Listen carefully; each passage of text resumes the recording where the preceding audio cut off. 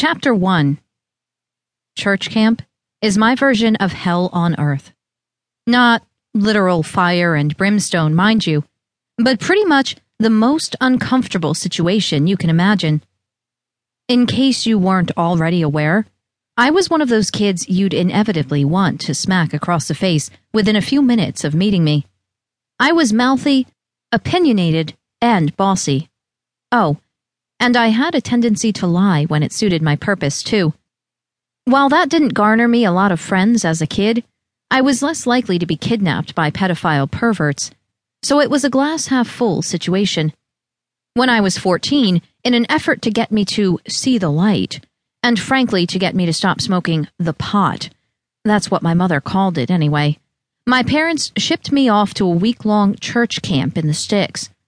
The camp was supposed to be a way for me to make friends and learn discipline through Bible classes, swimming, and tetherball. Yeah, I never understood the function of a ball on a string either. For the record, I didn't do either that summer, make friends or learn discipline, that is. Big surprise, huh? On the first night at church camp, which was out in the middle of nowhere, mind you, all of the camp leaders gathered everyone on the baseball field and promptly informed them that they had to burn their rock and roll paraphernalia in big metal garbage cans because it was the devil's music. I had no intention of doing that, so I gently declined. Of course, when I say gently, it might not be as gentle as, say, you would decline. But the fact that I only used one expletive is the definition of gentle for me. The first way they tried to change my mind was through peer pressure. That didn't work, of course. I'm not someone who cares what other people think about me. In fact, I actually thrive off the dislike of others sometimes.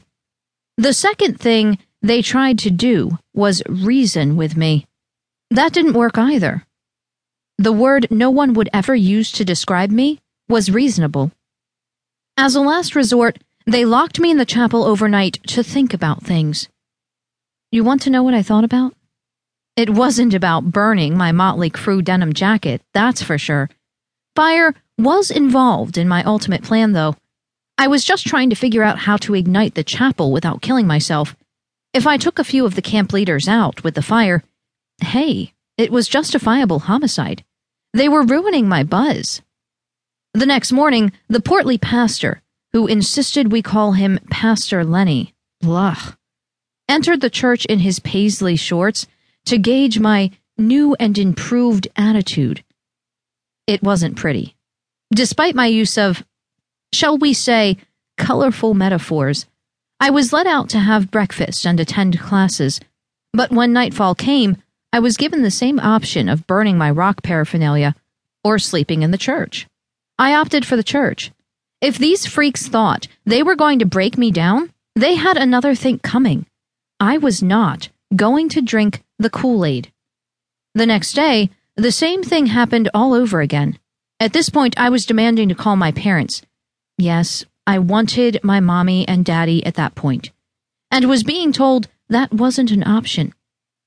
While my parents wanted me to learn some discipline, I seriously doubted this is what they signed up for. I started to hatch my escape plan. Just call me Batman. On the third day, there was a decided buzz in the air, and not the good kind, where the camp leaders were concerned.